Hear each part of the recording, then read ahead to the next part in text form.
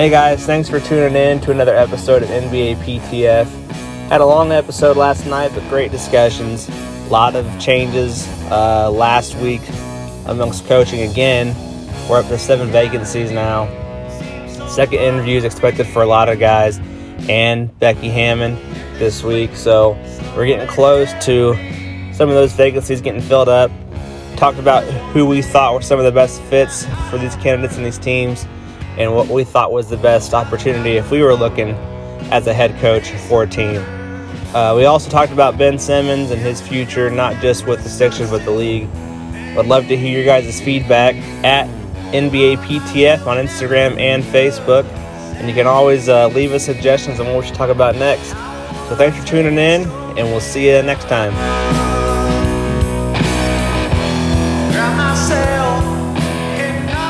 Hey guys, thanks for hopping on here tonight. I'm going to go over a few things. We didn't get a talk towards the end of last week, so we had some good basketball games. Bucks and Nets and the Sixers and Hawks were the two most watched games of the postseason so far. And they were amazing games. But they left a lot of questions that need answered and a lot of discussion for us to do.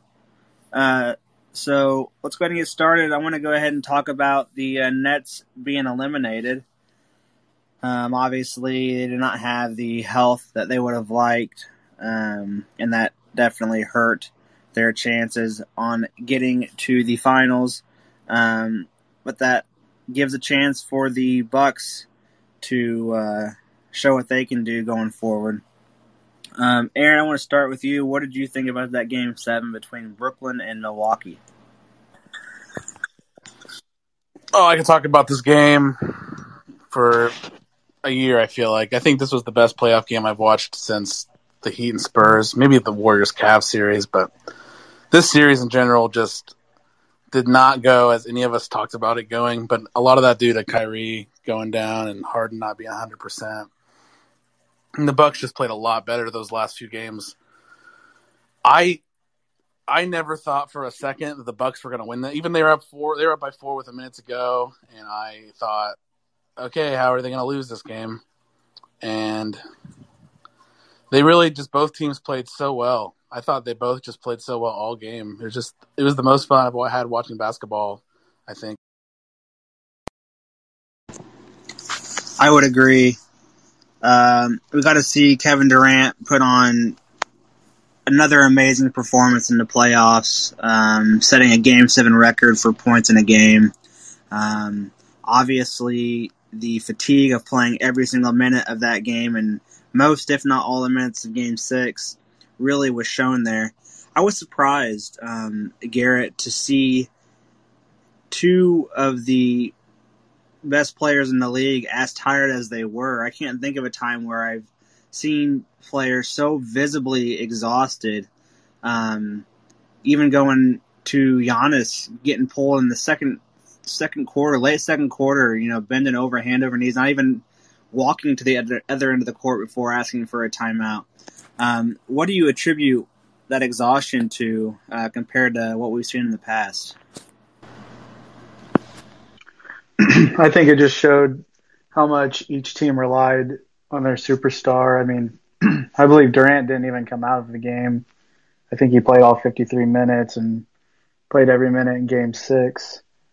And also, that the Kyrie injury, I think it was interesting that they had Harden bringing up the ball, basically walking it up. Like Nick brought up, he said his average speed was 3 miles an hour or something. So, definitely not pushing the ball. And I thought that really leveled this series as far as the Nets not really having any fast breaks or, easy buckets. It was all in the half court. Not that, Durant's not capable or anything, but we see in a tight game, down the stretch, he was basically playing one-on-one, just exhausted. So I loved watching it. I think the stars are relied upon heavily in the playoffs, and I think we got a good show. Yeah, and Aaron pointed out in the chat that Durant played 48 minutes in Game 5, 40 in Game 6, and 53 in Game 7, playing all but 8 minutes of the last 3 games combined. So just insane numbers there, especially from a guy coming off an injury that he did and just coming out there and showing that he's still one of, if not the best player in the league. Nick, I'm not sure if you're driving or whatever, but I'll start with you. What do you think of the Bucks' chances going forward? Yeah, I just wanted to add. I was watching this game when I was with Dave, and I mean, as soon as Brook Lopez made that crucial J.R. Smith play towards the end of the game, where he passes to Chris Middleton with no time on the clock, the shot clock. I thought for sure that Brooklyn would jump on that opportunity, but I mean, they pulled it out. I did want to add that I thought it was ridiculous, the foul call at the very end of the game. I mean, the teams were done. That the Nets lost, and yet they still had to come back out so Brook Lopez could shoot free throws. I'm sure a lot of bookies were either extremely upset or extremely happy about that he got to come back out and shoot those free throws. But it just sucks from Brooklyn's standpoint. It's like a shot in the foot. You already know you lost and you got to go back out there. But I think looking forward, I mean, this looks pretty good for the Bucks. I mean, it's not a terrible, if you're going to pick a team to play, I think Atlanta would be the team you want to play. So this could be their year. We've been waiting for, a couple years for them to at least make the finals. And Yeah, you brought up a lot of good points. The Brook Lopez thing just baffled me so much, how you can call a timeout, and especially a guy like him, a veteran who's been here forever, and to go through an entire timeout and you just don't know there's 2 seconds left. How do you not go over that? Even how does not one person mention, oh, by the way, hey, there's 2 seconds left, so that's what we got to do? That was crazy. And then the foul at the end, yeah, that was stupid. I don't know, especially since it was a review. Like, you're going to review that? Like, if it has to be reviewed, then in that situation, why are you even reviewing it? They should have just called the game there. Maybe that's when they can, look at the change in the future, which I'll get to that here later on. There is some new rule changes going into effect for next year. And like you said, I think if you're the Bucks, you're thrilled that you are facing the Hawks. I think that's going to be a good matchup. Drew Holiday, obviously a defensive-minded player, going against Trae Young, which Trae Young didn't necessarily struggle against the Sixers, but he did have some poor shooting nights against Ben Simmons, so good defense is really going to slow him down for sure. It'll be interesting to see Chris Middleton. He's really going to have to be the guy to, I think, step up for the Bucks. It was really all, that game where it was 82, 86 or whatever it was. Those were the 2 guys, Giannis and Chris Middleton, that were there. So obviously they're going to have to play. The Hawks have so many scorers, so many shooters on that team, but the Bucks are such a good defensive team. I think that it's really going to help them. I think Clint Capella is going to have a huge series, just because of the somewhat immobility of Brook Lopez. I know, Garrett, you're a big fan of Clint Capella. What are you expecting for him coming out of that series?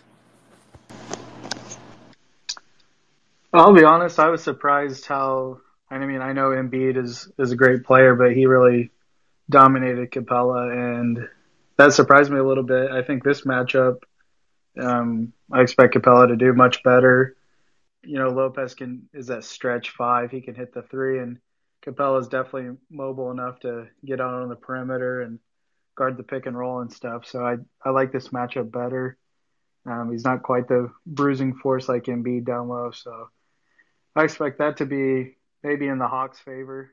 And I just like him around the rim. Yeah, and I think this is a good segue to go into the Sixers and Hawks series that ended the other night.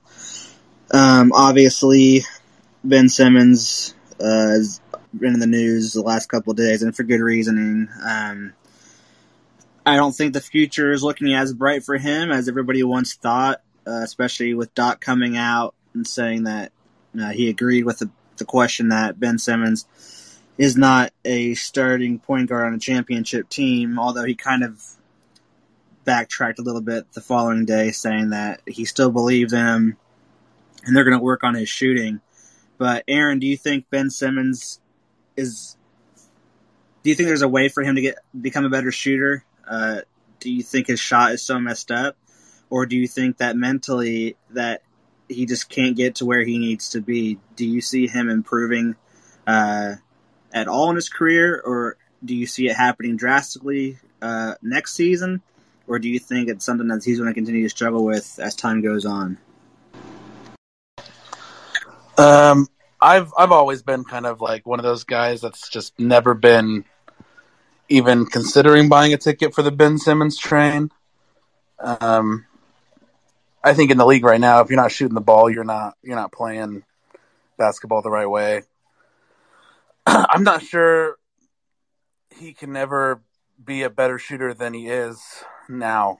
I just think, especially in Philadelphia, where they mentally just destroy you. We saw it with Markelle Fultz, and now, I mean, we've seen it with Ben Simmons the last 4 years since he's been there. There's just, I don't have a lot of hope for him on that front, but you can't deny that he is worth playing. I'm thinking he's worth starting. He's an all-star without the shooting. I mean, he's never had it, and we've always saw him as an all-star. But for some reason, this series, the way he played this series and not shooting the ball, people just really are over it. They're sick of it, especially in Philadelphia. And I want to hear everyone's opinion on how low his value is right now, what the Sixers could even get if they wanted to trade him at this point. Is there even anyone out there who want to take the chance? Or not even, I wouldn't even say that. Do the Sixers give up him because their value they would get such a small value back at this point compared to what he really probably actually is worth? Yeah, that's a good question. Is the value so low right now on Ben Simmons? Is it worth trading him versus keeping him on the team? Because obviously they can win games with Ben Simmons. That's not an issue. The issue is when you get into these series where every single game is important and, they're playing hack-a-shack with Ben Simmons, and that's obviously costing them games. And you got a point guard who shoots the ball 3 times in the fourth quarter and in the entire series. I saw a somewhat interesting trade scenario today, actually, with Ben Simmons, where maybe Portland looks to trade CJ McCollum in a Ben Simmons package, which is crazy to think that, a year ago that, do you think you can even get CJ McCollum if you're Philadelphia for Ben Simmons? But obviously, Portland's big Achilles heel is their defense or lack thereof. So having somebody like Ben Simmons who could handle the basketball with Dame, but not be a focal point on offense and just be that guy to get the ball moving, I think that's a very interesting thing. Nick, what do you think about Ben Simmons' value on the market? Not maybe just this offseason, but going forward. Yeah, I was I was actually thinking about that. Just because his stock is so down right now. Like, if I were the Sixers, like, obviously I would look to get rid of him, but I don't think his value is there. And realistically, as bright of a future as he has, probably brighter than CJ McCollum even, I don't know that Portland, if I were Portland, I wouldn't want to make that trade. You know what you got with CJ. You don't really know what you're going to get with Ben Simmons. Are you going to get all-star Ben Simmons, or are you going to get this playoff series Ben Simmons? And I've seen, you saw he passed up a wide open layup there in the fourth quarter during that game. It was mind blowing. He doesn't look to shoot, but you don't know what you're going to get with him because you've seen, in the past. I mean, during those summer leagues and stuff, he's all over the internet. Ben Simmons is shooting threes. He's knocking them down. He looks like a completely different player, but kind of like Aaron said, he's almost got that Markelle Fultz mindset going on where I think it's more mental than anything. But I think his upside is great, but right now I don't think his value is there. So I don't know. I would almost just look to hang on to him, see what he does maybe midway through the season. And I think his value would be better at that point. But I don't know. What do you? Yeah, if I'm Ben Simmons, I'm hoping I'm gone just for just to get a fresh start. Obviously now the fans are not behind him anymore after that series. I saw a good quote today that in a league where Shaquille O'Neal and Wilt Chamberlain shot free throws, Ben Simmons is still the worst free throw shooter statistically now. And that's just crazy. Garrett, I want to throw this at you. I thought Charles Barkley made a great point after that series ended. Everybody knew coming out of LSU, Ben Simmons could not shoot. That was, that was a thing. That was his big fallback. Now, there's no way anybody could have thought that he'd still be this bad at shooting coming into the league. Or the point now, even showing that wide open dunk that he passed off, it's obviously mental now. And I don't think anybody saw that being a factor of him coming out of college. You'd expect some kind of improvement in that, but now seeing that it's a mental, thing, is there any hope in him regaining that confidence? Is him leaving Philadelphia the key, or do you think Philadelphia, or like what Doc Rivers was saying, is they have the tools in place to make him a better shooter? Do you think that's the case, or what do you think? I think it was definitely a mental battle. The 3-point shooting, has always been an Achilles heel, but the free throws was totally mental.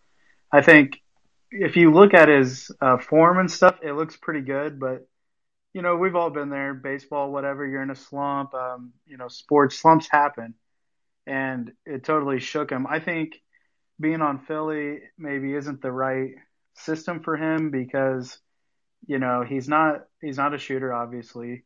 You have Embiid that's basically clogging the lane, and it's really limiting Ben Simmons' skill set. He's 6'10", has 6 inches on people guarding him.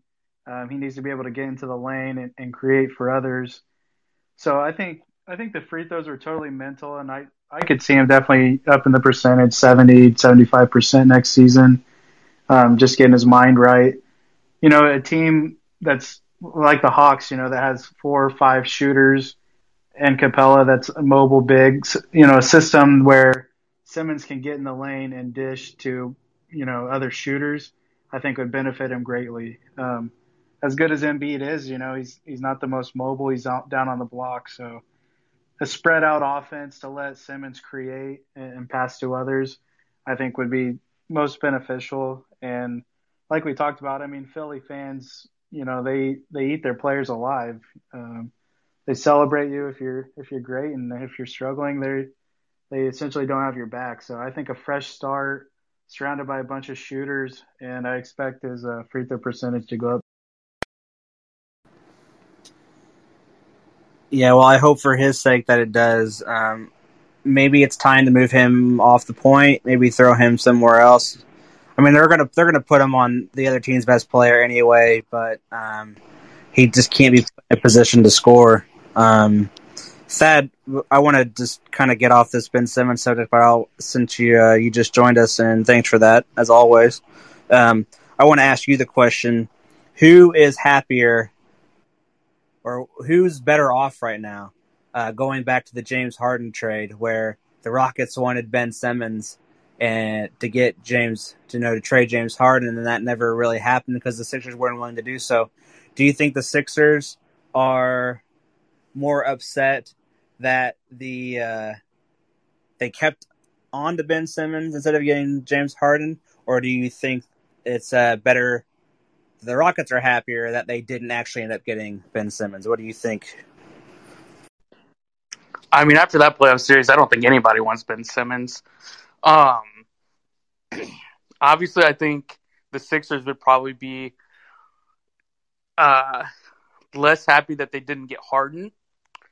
Because, I mean, if they had Harden in that series, I mean, I would say the Sixers are definitely finals bound if Harden can stay healthy.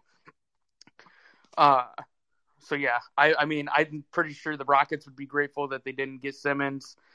I mean, but one bad playoff run, I mean, like Garrett said, I think he comes back, is in the 70-80% range. I think he just needs a fresh start, to be honest, to get out of Philly. I mean, and we also have to think he's only 24 years old. So, relatively Right, still a young player. still super young.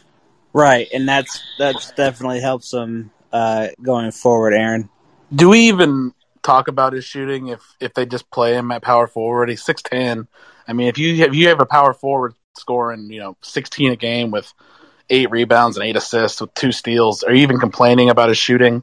If he doesn't play point guard, does anyone? I don't know. I just kind of see it. Not that I'm comparing him at all to LeBron James or Giannis, but I mean, it's kind of the same scenario. He's a long, big that can handle the ball, and with Philadelphia and the point guards that they have, I mean, it's beneficial to have a big that can do that. But that goes back to like what Garrett was saying as far as spacing the floor. He can't do what he does best with Embiid down there. And how long do we have to watch the Sixers, that duo, and they talk about it every offseason about breaking it up, and they never do. So You mentioned Giannis there. Do you think the Bucks fans would rather him choose to not shoot the way Ben Simmons does and just continue to attack the rim the way he does? Because every time I watch him take a three, you just know it's not going to go in, and he struggles just not as bad at the free throw line, but it's almost as bad. yeah, it's cringy. It's cringy to watch for sure. But I mean, the thing with Simmons is he's aware of his limits. Like, obviously, you'd like to see him shoot, in close more and stuff like that, but he doesn't shoot the three. Giannis still thinks he's going to get that, and good for him. I would love to see him develop that, but in tight playoff games, probably not the best choice in my. Yeah, I think it's definitely a confidence issue with Ben Simmons right now, and I think him going elsewhere might be the key. It worked for Markelle Fultz, leaves Philly, goes to Orlando after that first year, gets that big extension. Fortunately, tears his ACL, so we don't know what his second year of that would have been like. But Orlando's coming, a couple of young guys coming up there. But one more thing that I want to talk about before we move off the Sixers thing was who do you blame more? Do you think Doc Rivers should get a lot of the blame for that series? He is the NBA's leader in coaching Game 7s, and he just tied the record for longest losing streak in Game 7s with his 4th straight Game 7 loss after blowing the 3-1 lead last year. Thad, what do you think about that? Do you think Doc Rivers needs to be held more accountable for the way the Sixers played? I mean, obviously, he can't shoot the ball for Ben Simmons and all that, but what do you think? Oh, I think absolutely he takes some credit for that. I mean, you've had a guy that hadn't made a single field goal in the fourth quarter for the last 3 games, and he's still in there playing. I think you need to look at that, and if he was on a hot streak and he was shooting well, then yeah, keep him in. But other than that, I think you pull him, or even put him down low, and he's not running the offense. Anything so he's not shooting the ball. Yeah, I agree. I think they need to take him off the ball more, just so he's obviously an emotional player. Stuff's getting to his head. You need to put him in a position in that scenario, I think, and this is where I think coaching is really a big deal. Take him off the ball. Put him at the 3 or the 4. Don't make him such a focal point on the offense. He's obviously not going to be shooting the ball because he didn't. But, it's hard to tell. Ben Simmons obviously needs to get better. Doc needs to figure out, what to do down the stretch after blowing, a couple of leads there. Garrett, do you have something you wanted to add? I really think moving him off the ball totally eliminates like his best skill set of using his height, getting into the lane and dishing. They move him to the 3, let's say, and they have Maxey in there. Maxey's trying to find someone. I mean, Simmons is no threat at the perimeter. He's clogged in the lane. Like, I feel like Doc Rivers kept him in, and definitely looking back was a fault, but he was looking towards maybe, something will happen to where his, free throw percentage goes up and catches a little confidence. If they advance, that type of thing. So I think, honestly, there was no moving him off the ball. Like, they basically would have to bench him because he was no threat, I mean, off the ball either. So I think if you eliminate his best skills, I don't know where. Yeah, I mean, let me throw this at you. He's obviously not going to shoot the ball in the fourth quarter. He proved the whole series he wasn't going to do that. So what do you think about throwing him down in the 4 spot and having Maxey and Curry and maybe Korkmaz out there as a distributor instead, and maybe play him more as a decoy? I mean, I feel like if I'm Doc Rivers and I'm seeing, okay, he's obviously not going to do anything on offense, they got to keep him in for defense. But at least I think they should have tried to throw him down low and just kind of have him running around. And then if he comes off a screen and gets the ball, then he can do his dish and drive. What do you think? Honestly, I thought Maxey should have played more minutes. He played really well in Game 6. And like I said, I didn't like Simmons off the ball. I would have almost benched him down the stretch. Maybe play Embiid in the high post and Dwight down low or something like that, and Maxey at the point. But off the ball, I felt like, it's just totally eliminating his best skill.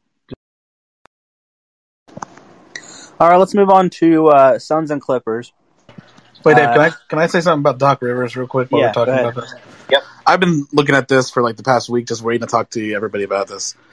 Is he just the most disappointing coach in NBA history to anybody else but me? Because you have 7 years with the Clippers. I mean, so many of those with Blake and DeAndre and Chris Paul, they never made the Western Conference Finals. He hasn't made a conference final since he was with the Celtics, and he has 14 consecutive, I just counted, 14 consecutive winning seasons in regular season, but none of those teams, except for 3 Celtics teams, have made the conference finals. Then the year that he leaves the Clippers, they make the conference finals. And he comes with the Sixers, who are just destined for everything this year, actually healthy in the playoffs. I mean, Embiid has the meniscus or whatever, but he didn't look like he had any problems. And he can't even take them to the conference finals through a 5-seeded Hawks team playing Nate McMillan. He can't get a team past the first round. I just feel like Doc Rivers is not getting enough blame for history and years and years of failing.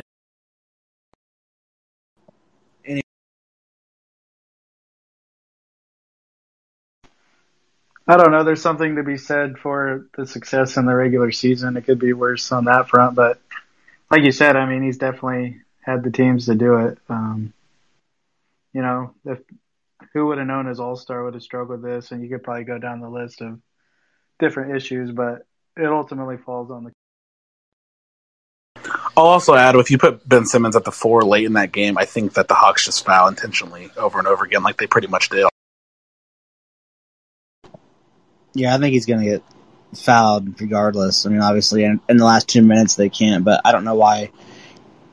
That should just be what everybody does always from now on. I mean, if he's not going to make them, put him on the line. So, yeah, I do want to get moving here to something else. Good segue with the Clippers making the conference finals for the first time ever, and Ty Lue sticking to his perfect game plan of losing game one. Down 2-0 round one, come back and win. Down 2-0 last round, come back and win. They went ahead and lost game one, so they'll go ahead and lose game two and see if they can't come back and win that series. Ty Lue is interesting to me in the fact that Cleveland didn't win a sports title in 50 years. Ty Lue comes in, first year wins the title. The Clippers series, the Clippers are now in the Western Conference Finals for the first time ever, and Ty Lue's first year as coach there. Ty Lue is now 12-1 all time in series clinching games, which is the highest ever in the NBA's history. Is Ty Lue an underrated coach, especially now coaching a team led by Paul George, who was notoriously known for not being able to lead a team, and here he is balling out of his mind. Nick, what do you think? As a biased Lakers fan, not a huge Ty Lue guy, never was when he was with Cleveland. I still haven't bought in, so I'm going to let somebody else who is more qualified to talk on that, so I will pass this. Well, let me ask, does any of you guys or anybody in the chat even think that Ty Lue is an underrated coach? Or do you think that it's just the teams that he's had? This is a yes or no. If you have a yes, go ahead and talk about it, but if you don't, go ahead and say no, and I can move on. I mean, to lose a 2 times Finals MVP and Defensive Player of the Year 2 times and still beat the Jazz, I mean, he's got to be decent, I would say. He's basically playing with some team, though? I don't think he has a bad team, but has he ever? Is what I'm wondering. I can't think of a team that he ever had that shouldn't have made the playoffs. It did. I'm just giving him credit for winning against the Jazz the last series. I mean, losing Kawhi is a big deal. I don't know if it falls on him, but oh yeah, for sure. I definitely agree with that. Credit. I didn't see the Clippers winning that series at all. But no, I didn't either. And as you guys know from previous discussions and podcasts, I am a big advocate for the head coach and putting the right players in at the right time. And when Terrence Mann got hot the other night against Utah, he rode with Terrence Mann the rest of that game, and that was awesome. I just think this Clippers team, I think without Kawhi Leonard, is overachieving a ton. Am I wrong in that, Thad? Do you think the Clippers are overachieving, or do you think they're playing up to par? I definitely don't think that we saw this Clippers team without Kawhi doing what they're doing now. I mean, I think Terrence Mann, if he wouldn't have done what he did, if Ty Lue wouldn't have let him play like he did, I think the Jazz would have forced Game 7. So, honestly, I think excuse me. I lost my train of thought, sorry. No, I think you're right, though. It was, and going back to what Dave said about, coaches knowing when to keep players in and when to take them out and stuff like that. Who would have thought Reggie Jackson, Terrence Mann, and Patrick Beverly would go off like they did? So I will definitely give him that. It looked like a video game, them shooting in the fourth quarter. I was amazed. Yeah, it's been impressive what all those guys have done. And I want to do a quick shout out to DeMarcus Cousins. That dunk the other night. Did you guys see that and one? Oh yeah, Garrett was loving that. Yeah, that was awesome. Maybe a little bit of a shove, a little Shaq on Chris Dudley action there. But yeah, it was still cool to watch. But it's been impressive to see what this Clipper team is doing. Hate to give credit to Paul George as a Pacer fan. Not being biased, I take that back. Great job, Paul George. But it's been great to see what he's been able to do to overcome, the pandemic P, the playoff P, and to come out and play the way he has. It's just been great for the Clippers. Kawhi's obviously still out. They still won't release what that injury is, other than the rumor that it's ACL related. Chris Paul is also out for Game 2.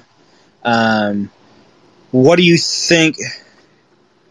What do you think? Who do you think is more important to their team going forward? Do you think the Clippers need Kawhi going forward, or do you think that Chris Paul coming back will be more helpful for the Suns? Aaron, we'll start with you. I want to start off by saying you mentioned Paul George. It's been shown that he can't lead a team. I think that it's showing that he can lead a team. I think he can't play second fiddle. I think that's what we're realizing. When he's in charge, the teams he's playing on are just better than when he's the second in charge. But I think with that being said, I still believe that Kawhi is more detrimental to him being gone. I mean, you saw in Game 1, just imagine Kawhi guarding Devin Booker all game, or even just being able to play offense and have maybe Devin Booker. I mean, I'm assuming Devin Booker probably wouldn't guard Kawhi, but just his constant aggressiveness all game just is unmatched by, I think, anybody, but maybe Giannis in the entire league. He's just hard to deal with at all times, at every position, especially late in the game. I think it's when you're missing Kawhi the most. But I don't want to say that it's a huge difference between him and Chris Paul, because Chris Paul's just been so deadly all playoffs. The mid-range jumper is just automatic. He's completely changed Phoenix around. From the day he showed up.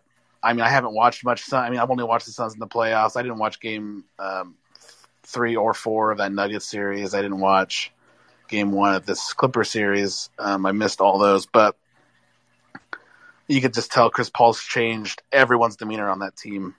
But I think that him just being around the team is enough for them. I think Kawhi has to be on the court to really build. I agree. Obviously, Chris Paul, even if he's not there statistically or talent-wise or whatever you want to say, I think him just being there has definitely turned around the Suns team from missing the playoffs and being a 10 seed last year. Nick, what are your thoughts? More detrimental to their success, Kawhi coming back or Chris Paul coming back?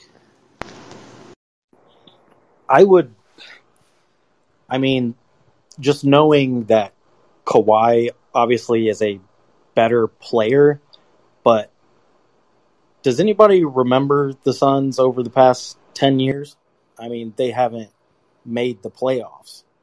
And what really changed from last year to this year? Chris Paul came to the team. Essentially they had the same group. I mean, Jay Crowder, yeah, whatever. But, you've never seen Booker or Ayton shine like they have since they've had Chris Paul on that team. And I don't know that you can attribute all that to them. I know they're young players and they're getting older, maturing and stuff like that. But I think it's just insane how, they've had a 10-year playoff drought to here they are, the number 1 seed, just coming in and, running through people. I know Kawhi is a better basketball player. I think the Clippers have enough decent talent to keep them relevant. But I don't know. I think we'll see once Chris Paul does come back from his suspension or whatever, what this team could look. Yeah, and to touch on your point, they lost Aaron Baines, who started almost 30 games, and Kelly Oubre, and added Chris Paul, and they went from 10-2 in the West. Garrett, I think I know your answer, but I will still ask you, just for your insight here, more detrimental, Chris Paul or Kawhi Leonard for their team's success?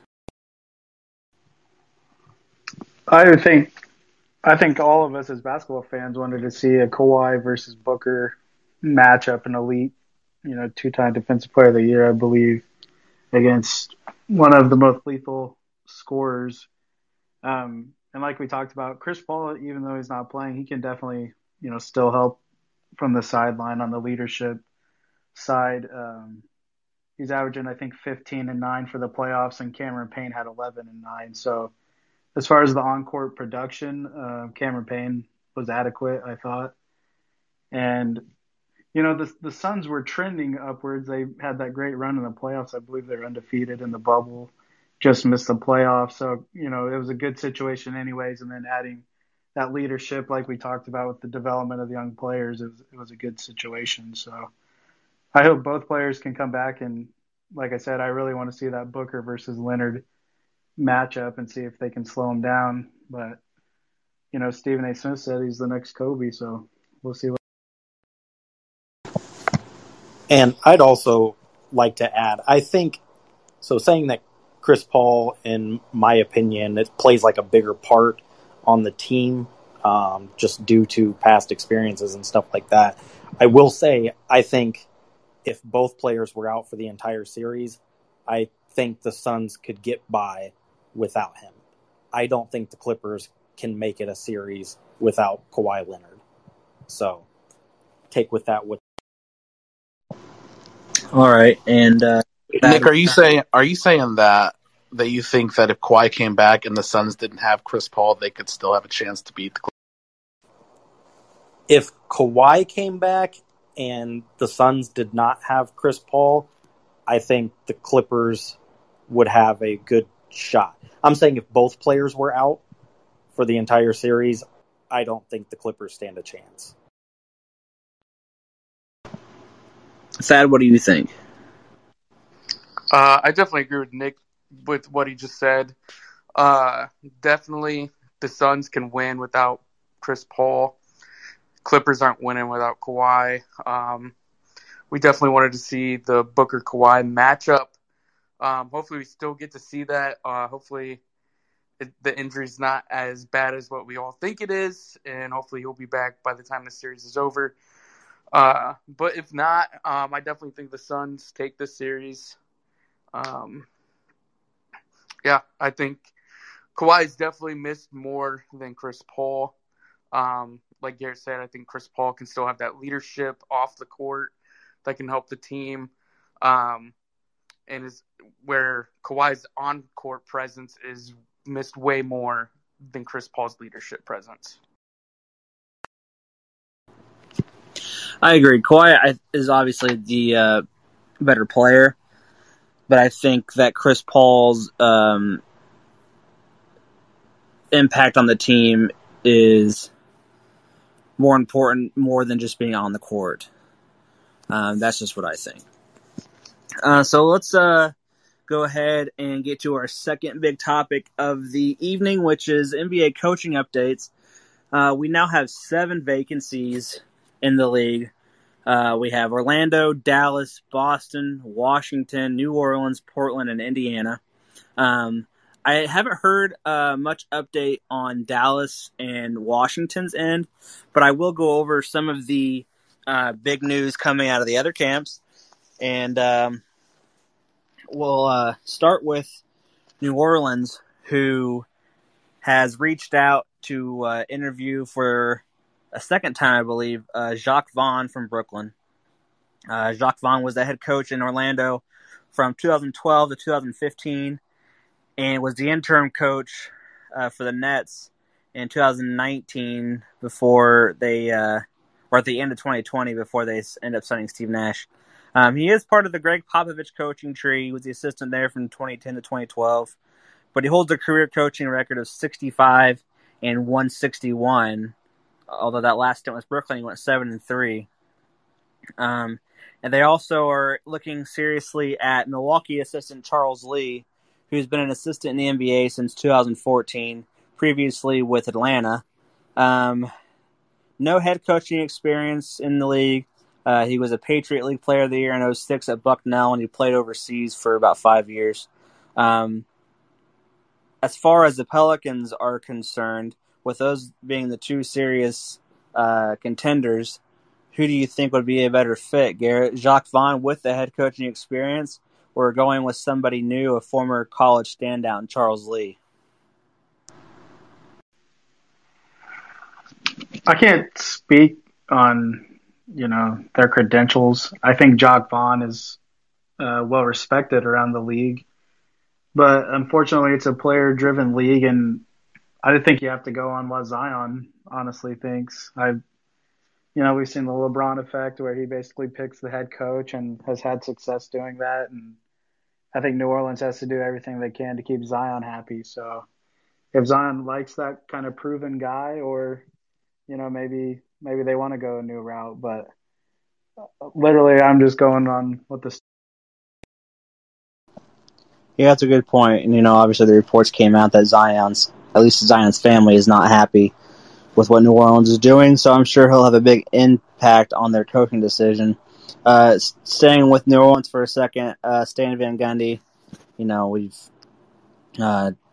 know what he's done, but just for maybe some younger people tuning in, Van Gundy got his first head coaching gig in 2003 before being let go from New Orleans in 2021.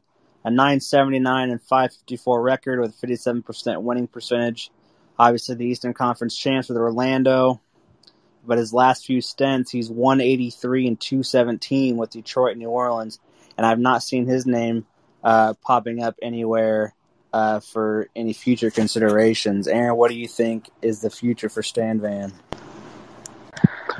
I feel like he just hasn't wanted to coach for like the last 5 years. I feel like he's just been doing it for, I have no idea what reason. He doesn't seem into it. It seems like everywhere he goes, the team kind of implodes on him. And he just leaves and goes to the next sad excuse of a team and tries to do his best. I feel like it's just a name that and teams bring him in to kind of try to keep players happy. And I'm not sure if it's the way to go anymore. He might just be the next filler. I mean, the Pacers honestly could just be like, whatever, let's just do this guy and let's move on for a little bit. That's what. Yep. Stan Van had a break after the 05-06 season. He came back in 07-08, was out of the league again in 12-13, came back in 14. Left in 18, came back in 20, so he usually takes some time off, it looks like, in between gigs, but we'll see what he does going forward.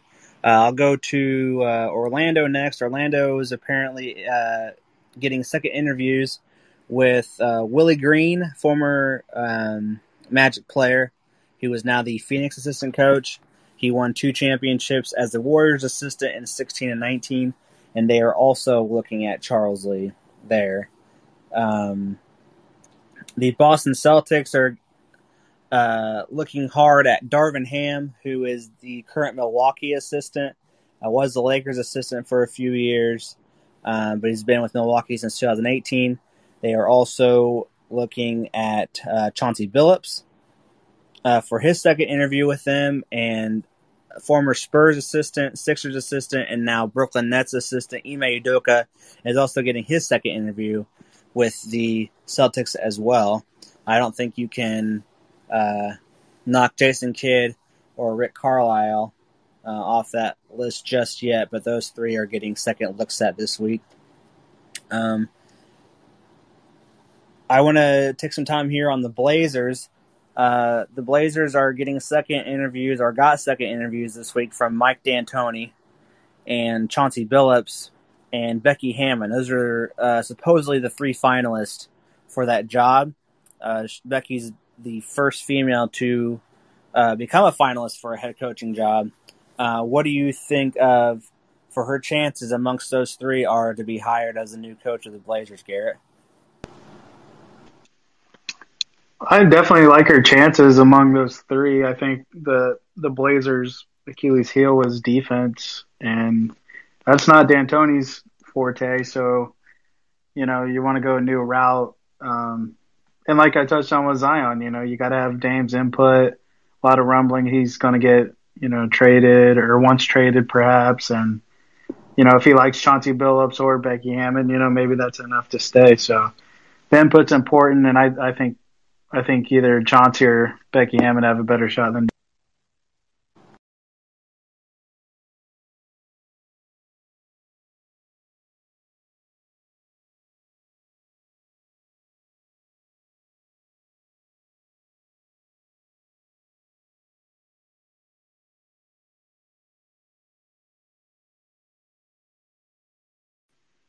Dave, I think you're muted. Thank you. I spoke that entire question and was muted. Thad, I was asking you, Chauncey Billups having no experience last year as a coach at any level, and then still getting interviewed for head coaching jobs. This year being his first year in the league as a coach with the Clippers, and now being a finalist for at least 2 of these 7 with Boston and Portland. What do you think are his chances at landing one of these jobs? I see his chances pretty high, just because he's an old player, just like Steve Nash was. You see Tim Duncan and now Dirk, all these ex-players getting coaching jobs or being involved with the coaching staff. And I definitely think Billups could definitely be a head coach. I think that one of the big draws of hiring an ex-player as a coach is it could drive other players that want to play for him. Big name like Billups could definitely attract other players from other teams to play for that team, especially if you're in a smaller market. So I could definitely see him going to Portland. Definitely a smaller market than Boston. Honestly, I think Carlisle is going to go to Boston. That's just my hot take. Yeah, not a lot has been talked about with Rick Carlisle. I mean, he's been linked with Boston. He's been linked with Portland. And that's pretty much all I've seen. I haven't seen much about Orlando, Washington, or Indiana. Nick, where do you think Carlisle may be headed, or what do you think is the best fit for him with these 7 teams? I just think Rick Carlisle, he's been doing it for so long. I think if it's not a spot that he's absolutely in love with, I don't see him going. I don't see him going to a small market, kind of like Thad said. He's been doing it for so long, with Dallas, that I think if he's not in love with the team, not in love with the pieces put around him as far as on the coaching staff and everything else, I don't see him doing it. I could see him being one of those coaches that if he can't find something that he feels comfortable with, he just hangs it up and stops coaching. So I think, Boston or, that's about the biggest market there. So, I mean, I don't disagree with that Boston. Yeah, he's I can see him being one of those guys where if he doesn't get, necessarily where he wants to be, I think he's fine just, not even coaching at all this year, maybe ever again. I think he's looking for the right opportunity for him. And I think with as hard as the Western Conference is, and for him to have as much success as he's had in the last, 10, 12, 13 years with Dallas, him going to Boston and running a team in the East, I think would be phenomenal for him and for the Celtics. And just to kind of go off of that, Aaron, go ahead. I just want to know where you guys are hearing about Rick Carlisle's name with the Celtics, because everything I've seen with Rick Carlisle is the Celtics are the only team that I've seen that he's been linked with not getting an interview and not even considering going to. I mean, I'm not saying he's been considered going to any of the other teams, but I've seen specifically that it's unlikely that he'll be the. Yeah, I'm not saying it was anything formal. It was just like, oh, now Rick Carlisle is available. He needs to be the next guy to come in. Like I said, as far as the report today, Boston's only interviewing 3 guys this week, and it's Darvin Ham, Ime Doku, and Chauncey Billups, and those are their second interviews. So I think they have it narrowed down besides Rick Carlisle. I just think that's the best fit for Rick Carlisle would be the Celtics. Not necessarily that is a reported thing that there's serious interest there. I think we just kind of linked him because he won a title as a player there, and Tatum's there and he's an established player. But in my opinion, Carlisle, he's got the title with Dallas that unless the opportunity is just perfect, I mean, he can be very selective or may retire. Yeah, that's. Do you think it's possible that other teams are still yet to decide whether they're going to make a coaching change, and Carlisle might be sitting out just to see if any other teams are available? I mean, I've heard that.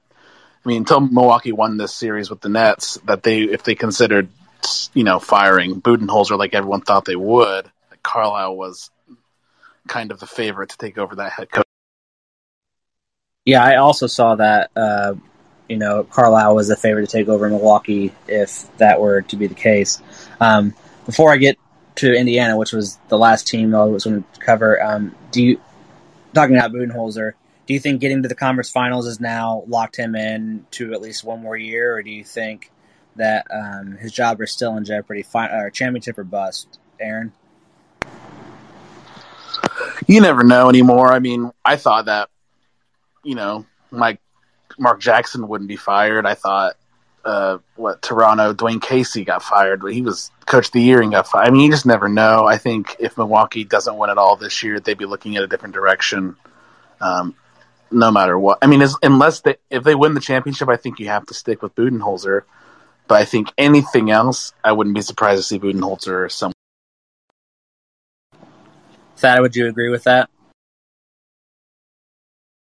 Yeah, I do. I think if they don't win, that he's gone. So the last team I wanted to cover was the Pacers, and only because I think just based on Kevin Pritchard's interview after the Bjorken firing, with them not wanting to do an exhaustive search and them kind of already having all their notes from last year covered, they weren't going to go out and re-interview people. They named the 3 people that they were interviewing this week, which was Brian Shaw, who is the G League Ignite coach, former head coach of the Nuggets, and assistant with Indiana for 1 year. They interviewing Steve Clifford, the Magic coach who was just let go, and Terry Stotts. And with Pritchard saying they want the experience, they want a winning coach, and all that stuff, it's obvious to me that out of this list that it's going to be Terry Stotts. I mean, he's got Indiana ties, went to high school in Bloomington.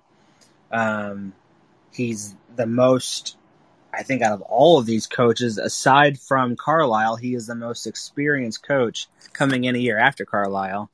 But, the knocks against him, no first round. Couldn't get out of the first round for a long time. He didn't even have a winning record until 2014, and he started coaching in 2002.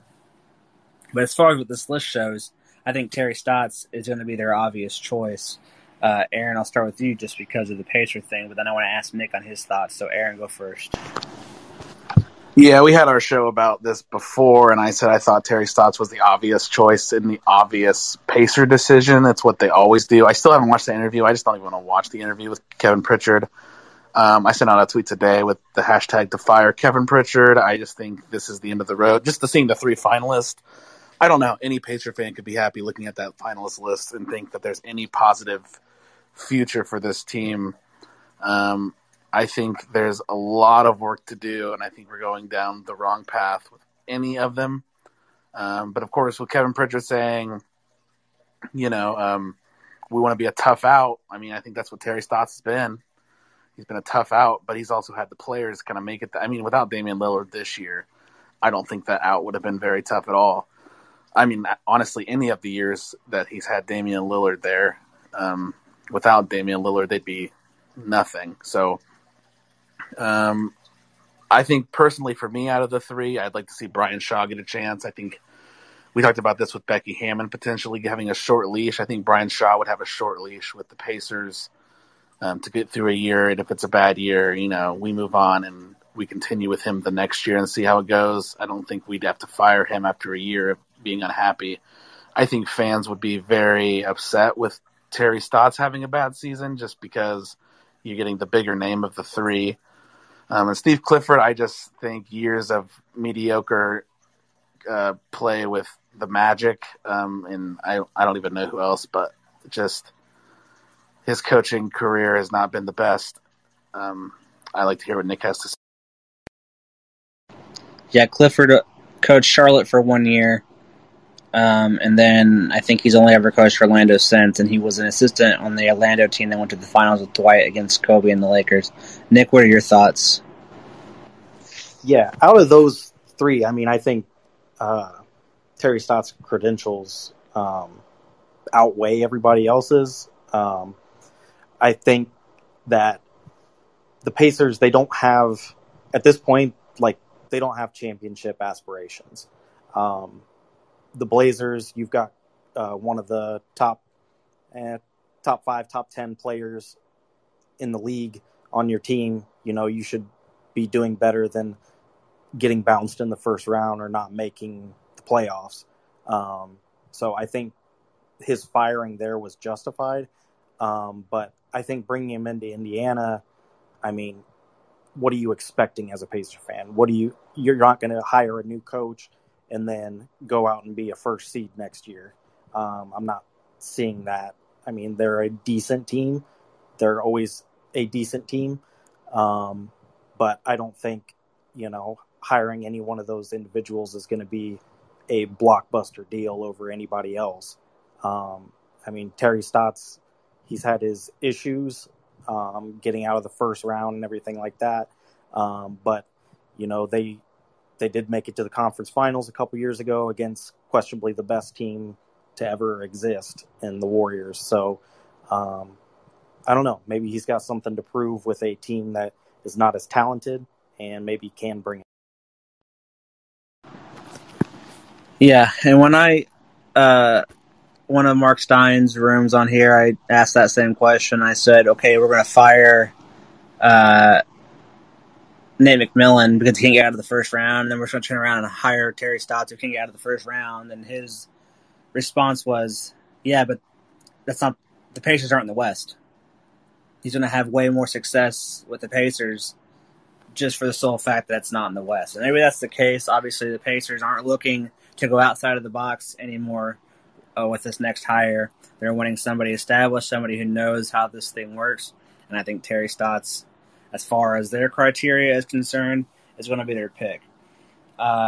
One thing that I thought was interesting was this list of all these teams, aside from Dallas and Washington, and Dallas may be the case here, but all these second interviews, all these people coming in that are being named finalists, Jason Kidd is not on any of those lists. Nick, I'll start with you, being our Laker guy. What do you think the issue is with that? Why isn't Jason Kidd at least being reported coming back for these second interviews?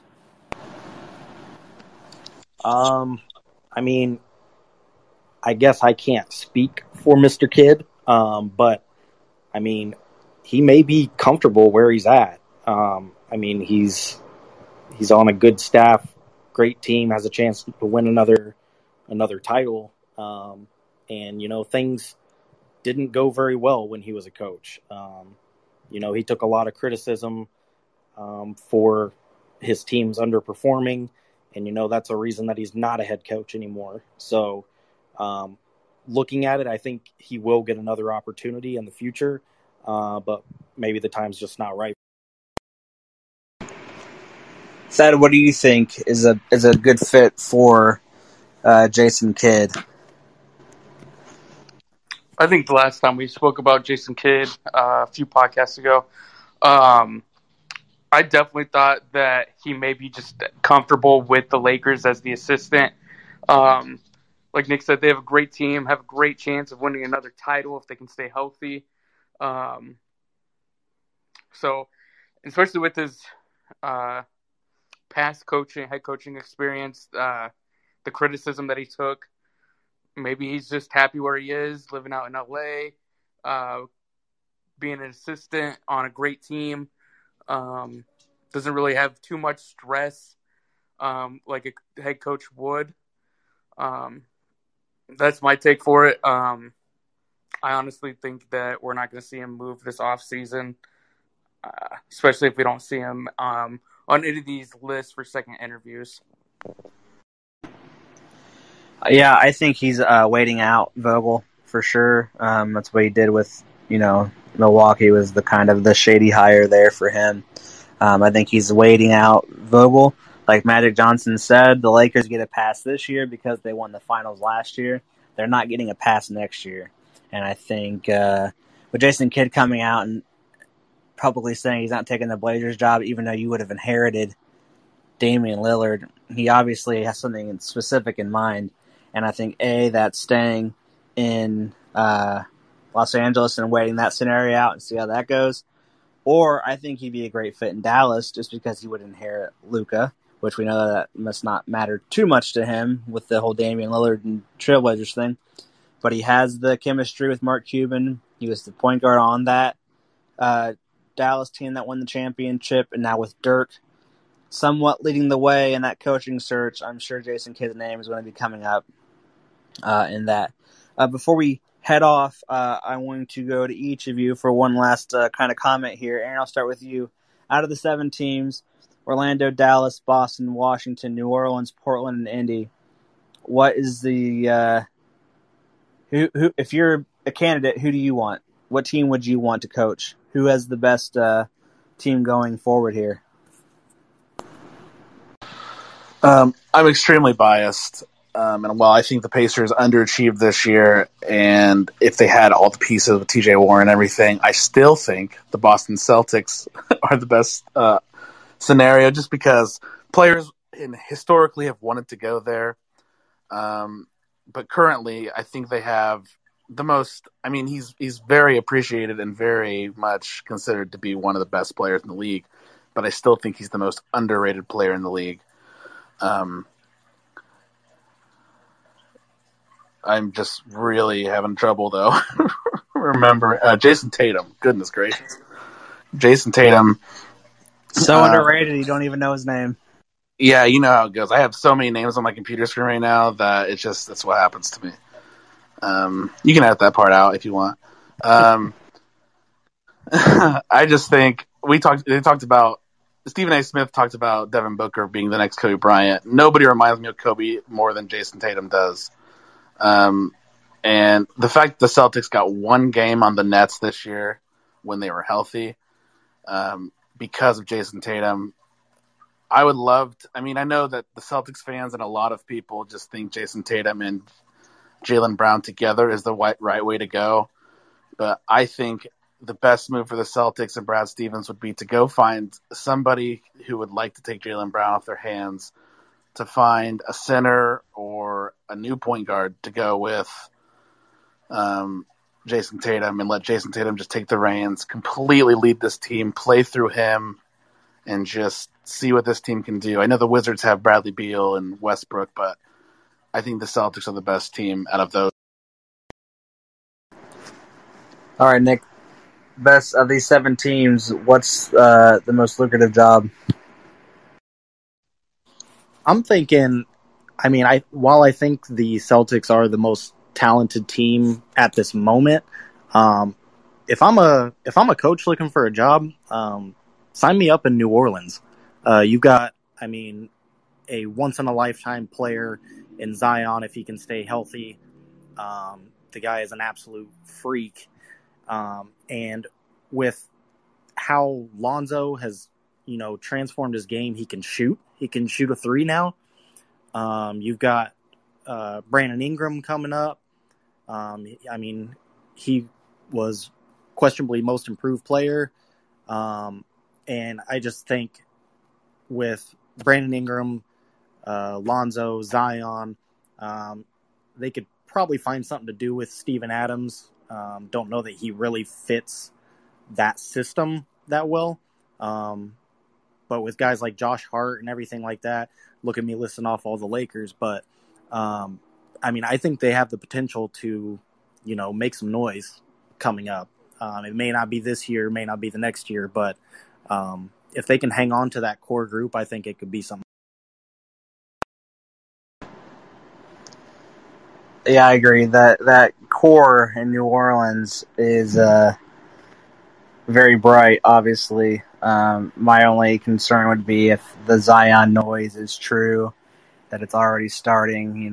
That would worry me. That would worry me going into that. But obviously, the talent perspective alone would be something that would really intrigue a lot of people. Garrett, who are you picking? I'm going to go a little different, and I think Washington. Like we talked about, Westbrook, he's an elite star. I love Bradley Beal. He's as lethal a scorer as we have in this league. And then you look at a young guy like Hachimura that really showed a lot of signs.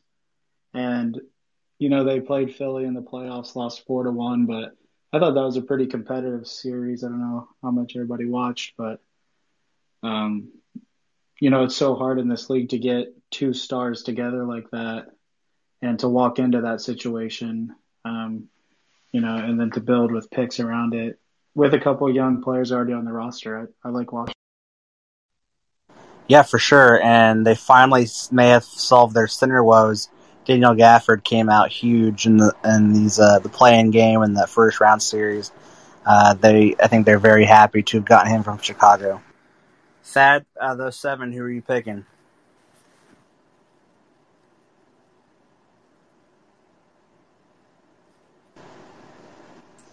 Sorry, I had to throw a GIF in the chat real quick. I'm picking the Mavs job. I mean, the opportunity to coach Luka. I'm not giving that up. I think he's the greatest player, the greatest young player in the league, and I think he's going to end up being one of the greatest players ever. I think they got rid of their GM. They got rid of their head coach quit. I think if Mark Cuban can get the right pieces in there, we'll definitely see a Dallas Mavericks championship team within the next probably 3 years. That's just my hot take. They just got to get some cap room, get rid of Porzingis. I don't like Porzingis in Dallas. That's just my opinion. And get players around Luka, and they're destined to win a championship there. Yeah, the opportunity to coach Luka would be a dream job. The one thing I see having, if it wasn't for Indiana just being so set in their ways, I think that would be a good opportunity for a coach, just because you're going to have such a long leash.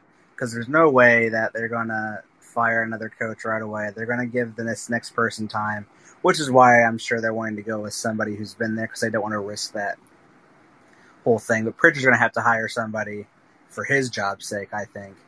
I just think whoever comes in will be given just a long leash. I mean, they'll be there for this team, and if this team doesn't work and they decide to blow it up, they're going to let him kind of help in that rebuild. So I think that's a good shot there. One thing I just thought about, I know I said we would end with that, the Kemba Walker trade. We didn't talk about that. I kind of want to get your thoughts on what you think is happening there. Do you think Kemba was sold too low? Do you think it was just right? Garrett, what do you think? I was fine moving Kemba. We see so many teams kind of stuck in their ways, and Boston is never afraid to make a move, and that could be attractive. Going back to the last thing for a new coach, everybody's up for grabs, but they moved that big contract, even though they got Al Horford, that quite frankly is paid way more than he should be. But yeah, I mean, I think it showed that they're able to, or they're always willing to make a move, and that can be attractive to coaches. And they freed up a little bit of cap space, so I was fine with the move. Kemba's getting older, and it'll free up for the younger. Yeah, I love the addition of Moses Brown. Showed signs of real potential with a 20-20 game this season for Oklahoma City. Thad, what are your thoughts on Kemba being sent to Oklahoma City, where we are being told that he most likely isn't staying there either? I think it was a great move for the Celtics. As for Kemba, I wouldn't be happy with that trade, just because I wouldn't want to go to Oklahoma City. I think it was the right move for Boston. I'm definitely excited to see what Oklahoma City is going to do with Kemba. A lot of rumor that he's not even going to be there at the beginning of the season next year. So it'll be interesting to see where he actually ends up. Quick thoughts, Nick. Sorry. No, I don't. I don't hate the trade. I don't. I don't love it. I do like that they are getting Al Horford back in Boston. That's where he was really able to thrive. I mean, he was an all-star for Atlanta, but he was, I mean, one of the top centers in the league when he played for Boston. So I like to see him back there. And the whole Kemba on Boston with Tatum and Brown, it wasn't working. I think it was a good decision to move on from that. And also, if you're Kemba, I mean, looking at it going to OKC, I mean, he probably knew going in that they weren't going to keep him. They're going to trade him for some more draft picks or something. So, I mean, he could go to a championship contender. Who knows? But, I mean, that's typical OKC. They're going to, anybody over, 28 years old, you're gone for some draft picks. So it'll be good to see what they do with him. But I think it was decent for. Yeah, I think it really benefits Kemba. He's definitely in that buyout market, so look for him to be in LA with the Lakers or anybody really needing a point guard. He's going to be available for anybody for cheap. Aaron, what do you think on that trade?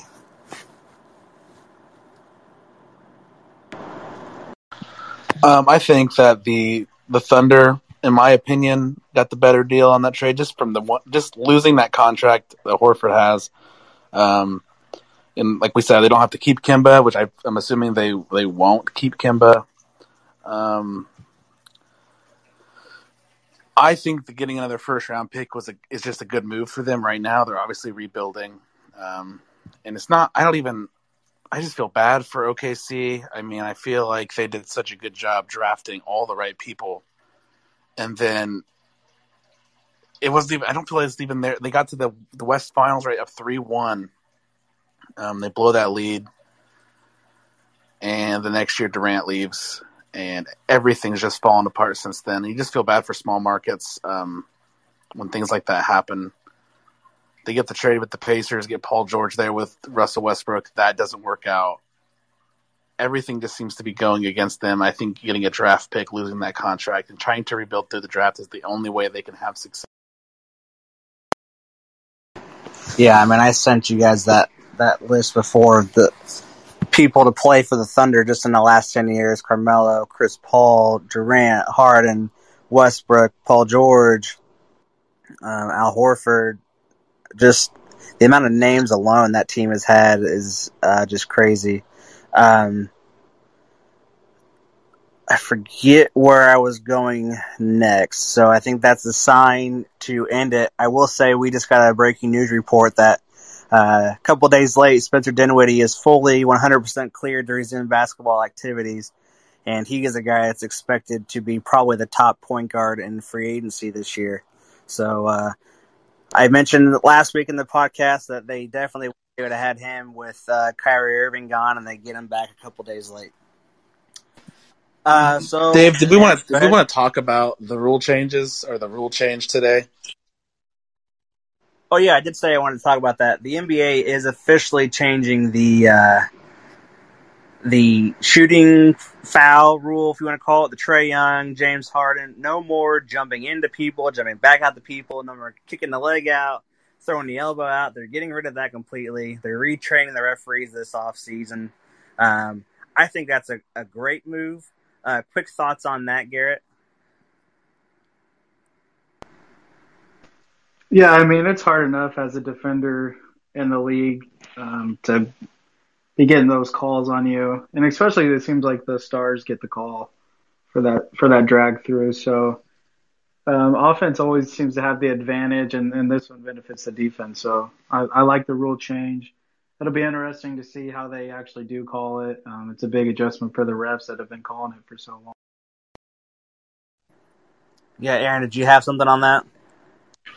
I got a bit of what I think might be the hot take. I think that's the end of James Harden. I think that he's just been the most overrated player in basketball because of that move. I mean, we saw it once in Game 7. He's dribbling the ball with his left hand. The defender has his arms out. He swipes up with his right hand that doesn't even have the ball in it, and then carries into a shot. And that is just not basketball. That should be an offensive foul 100%. The defensive player doesn't move.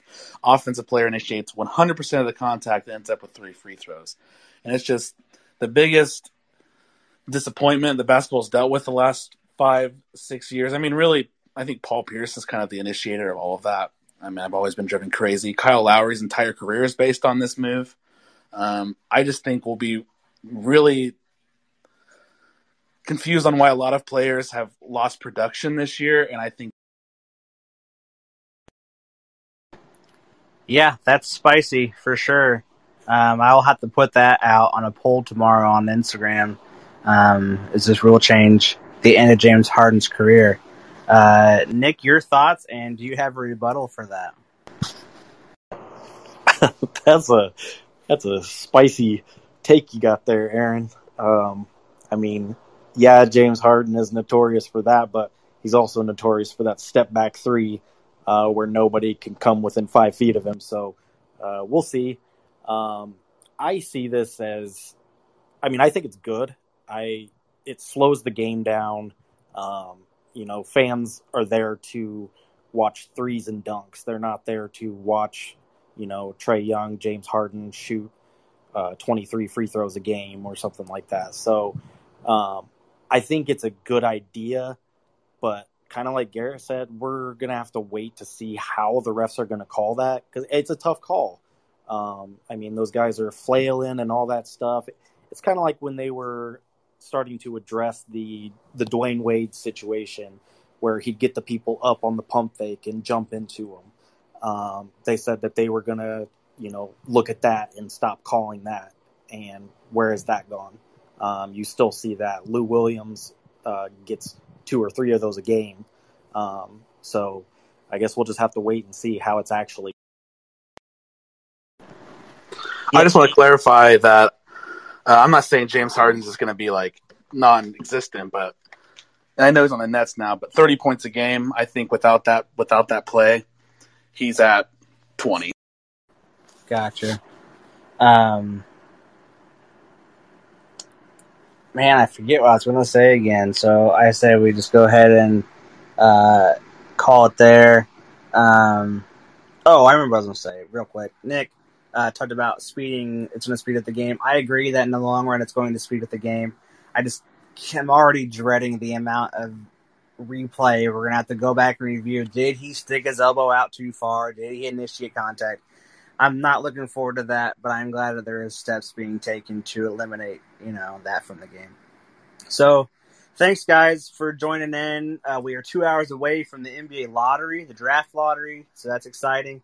We'll see you guys next week. And keep your brains running. Keep looking up some stuff. And if you guys got anything you want to talk about, just shoot me a message. Thanks, guys. Thanks, guys.